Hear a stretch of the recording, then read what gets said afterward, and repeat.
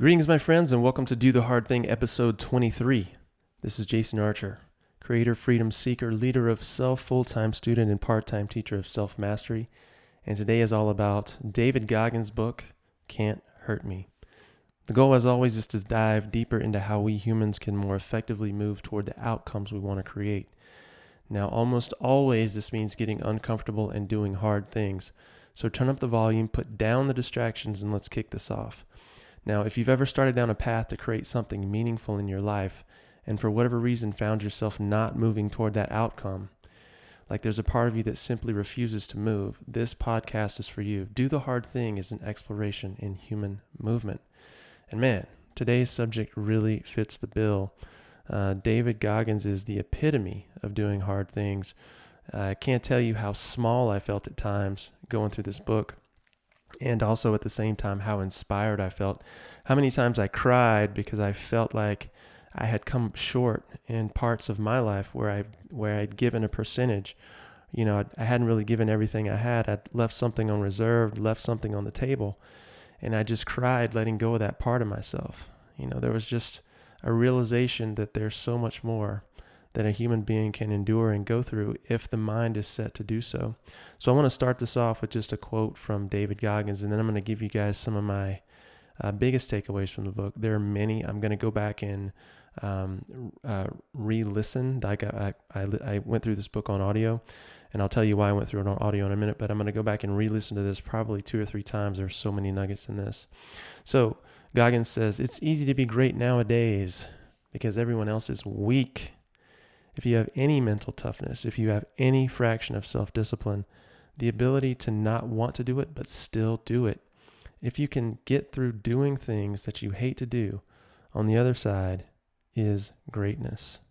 And I think that's the epitome right there. That just sums up the entire book. And so the reason you should get this on audio is because, unlike the written form of the book, the person, I think his name is Adam, the person reading the book, and David are actually doing a podcast kind of a thing between chapters. So as they go through chapters and they come up on key points, they'll stop the book and they start talking to one another about the concepts that they're going through, about the experiences that David's talking about in his life and how they impacted him. And you can get more color from this conversation than you'll ever be able to pull from the text in the book. So I highly recommend that you pick it up, on Audible, if you have that service. If not, you definitely want to find a way to get to it. It's definitely worth it. Probably worth having both copies. And I know I'm sort of gushing over this thing, but this is the first book probably in, at least 2 years that had like a major, Rocky Balboa kind of effect on me. So with that said, I'm going to jump into like the first key point that I pulled away from this book. So circumstances do not define you. Okay. So Goggins talks about his life. He talks about how his father beat the shit out of him and his mother and his brother. He talks about how they were keeping up appearances, living on Paradise Lane during the day and working at the skating rink, his father's skating rink at night. And, they had plenty of money. His father was making plenty of money. The issue was he kept it all to himself, and the family was basically like slave labor in a large degree. And he talks about how, this dynamic sort of played out, this power dynamic played out. Everyone was terrified of Dad until the point where it had gotten so bad that, he was beating them. He's beating the boys and beating his wife. With the buckle end of a belt kind of a thing, like emergency room type shit that, would keep them home from school, force them to wear long sleeves and cover up welts and bruises, for days on end. So it was not a pretty thing. And, his mom didn't have any recourse at the time. This was back in the day, the good old boy days when, if the police were called, there really wasn't anything to be done. It was just one word against another word, and usually, the woman lost out. So he talks about the frustrations and the situations around this and how at some point he finally just learns to use his hate for his father as fuel to dish, to sort of take what his father is dishing out. And the key point here is that we all start from zero, okay? No matter where we're at. If there's something that you want to create, we're all starting from this place of zero. Now, relatively speaking, your zero might be different from my zero. David Goggins' zero is different from my zero.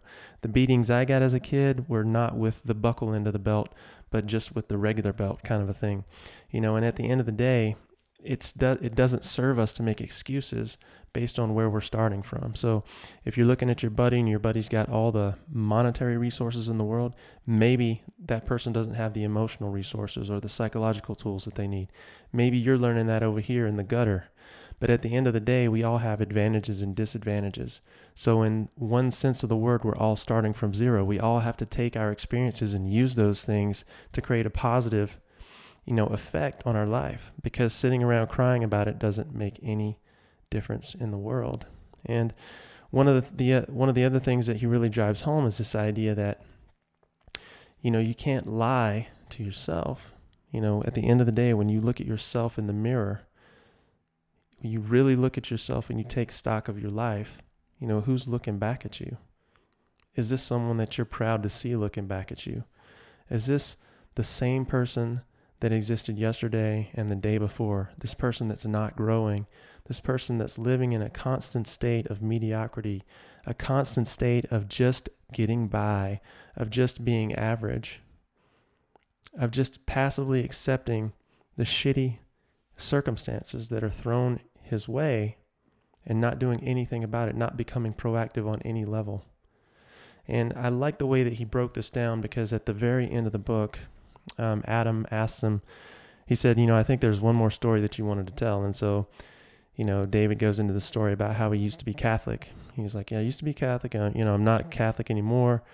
But I do believe in God. And here's the thing, here's one thing that I use to look at how I should live my life. And he says, when I visualize God sitting, at the gates of heaven, sitting in a chair, and then there's a long line of people coming to sit in the chair beside him, and God's got this chart, and he's sizing these people up against the chart, right? And as person A, B, and C go through there, he rips the chart off and they go on their way. And so when it comes his turn to sit with God, he wants to be able to look at the chart that God had laid out for him, knowing what his life at level 100 should look like, and say, I did that and more. I did that and more. And this is a man who went from being a bug man, the bug guy who sprays for pests in your house, to Navy SEAL, Army Ranger, ultra marathoner, right? If he had sat down beside God and said, well, all I did was, I was a bug man, which there's nothing wrong with that, but that's not the peak of his potential is the point, right? There's nothing wrong with working a job anywhere. The question is the job that you're doing the peak of your potential? Are you putting out to the best of your ability? And so having that conversation right there, he visualizes being able to look at God's chart and say, yeah, I did that and more. I surpassed God's expectations for me, which I thought was really kind of cool. It's such a great way to look at it. When you think about the end of your life, there's a lot of different ways you can have perspective around that. But another big takeaway from the book is this idea of, what do you do when the pain comes? How bad do you want the thing that you claim to want? I can relate to this greatly, in building out, this company called Hardwater One, this idea to crush mediocrity, create mastery, and to create total wellness. This idea around this company has been evolving for many years, and it's been evolving around my evolution. It's been evolving around my ability to tell stories, my ability to influence people, my ability to change myself and to become the person who can lead other people, right? When I put out a piece of content and it gets no play, that doesn't feel good, When I put out a piece of content and it gets great play, that feels great, But there's always that space in the middle where you wonder, is anyone going to be impacted by anything that I'm doing today? you know? So I had to reconcile myself with the fact that, you know what? That's not why I'm doing this. I'm not doing this to be recognized, right? I'm not doing this to please other people. The question I had to answer, and the question that took me years to come to, is what would I do if every day of my life I never got paid for doing this thing?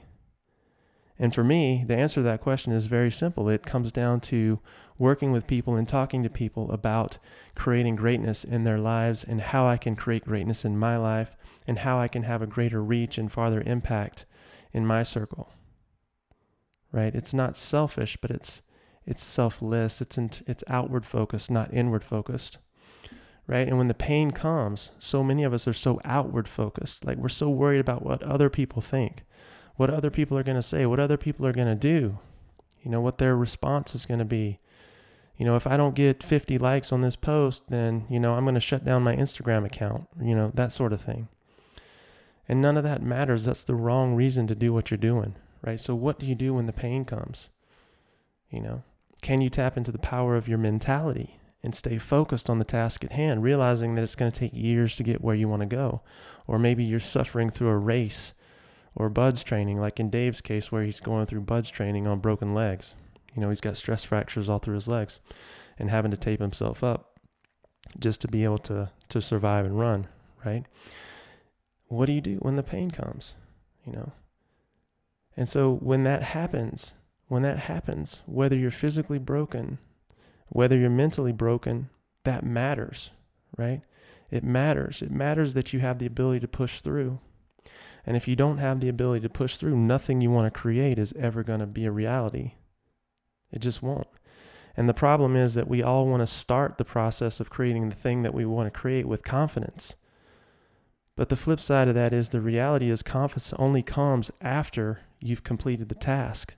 You can't go into the unknown with confidence that you're going to kill it. That's arrogance. You can't go into the unknown with confidence that you're going to come through unscathed. Because you don't know. You'll never know that until you get to the other side. That's why confidence is at the end. And what's at the beginning versus what's at the end, all that stuff in the middle is the unknown, that fearful thing that crops up. It hits us right in the face, and sometimes we let it stop us. So what do we do when that pain comes? Pain can be anything. It can be physical suffering. It can be mental suffering. It can be something as being annoyed regularly on a daily basis by your little brother or little sister. Pain can take any form. And so in Goggins' book, one of the big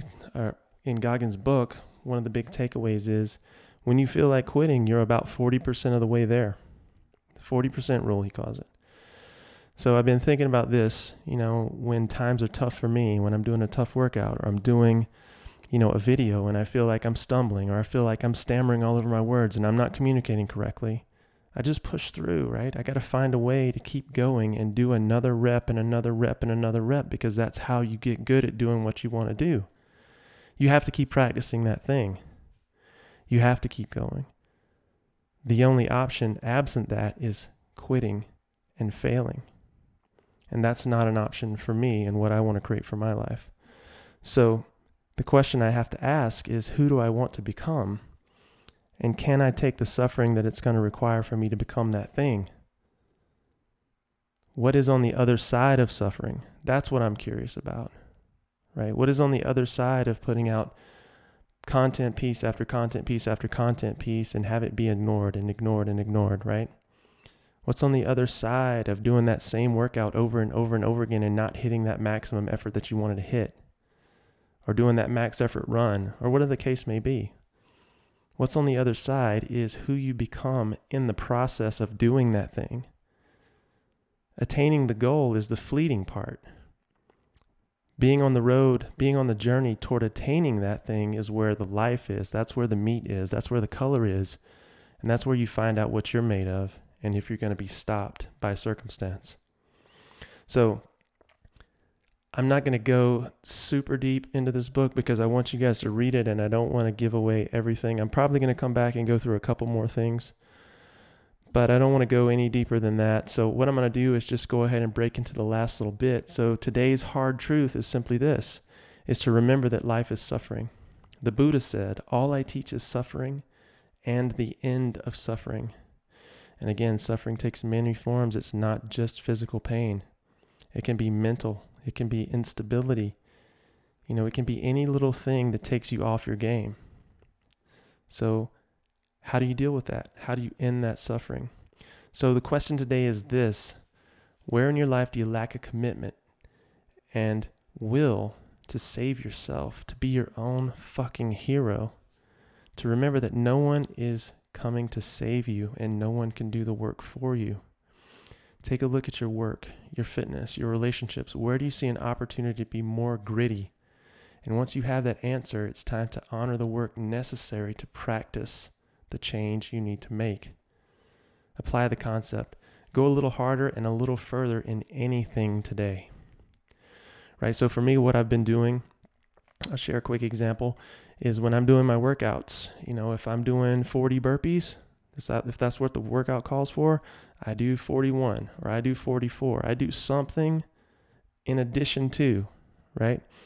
If I'm creating content and I have a target of creating 2 pieces that day, I'm creating a third. Right now it's 11:58. It's midnight on Wednesday night, and this content is going out tomorrow. I've already created, I think, 3 or 4 different pieces of content today over my limit, and this is no exception. So I'm doing this when I should be, or I feel like I should be sleeping, but I'm so excited to continue the process. I'm going to push a little harder and make sure that this gets out tonight for you guys to consume tomorrow. So these are just simple ways that you can apply the concept of pushing through and finding out a little bit more about yourself, right? So the whole idea is to make the hard things just a little bit harder.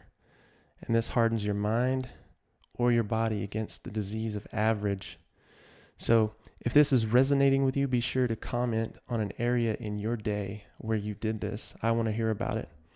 Either on Instagram, Facebook, whatever podcatcher you're listening to, I'll get the message. Let me know. I'm just curious. And with that said, guys, I want to thank you for listening and let you know if you find this message valuable, be sure to subscribe and leave a review on iTunes, Google Play, Castbox, or Stitcher.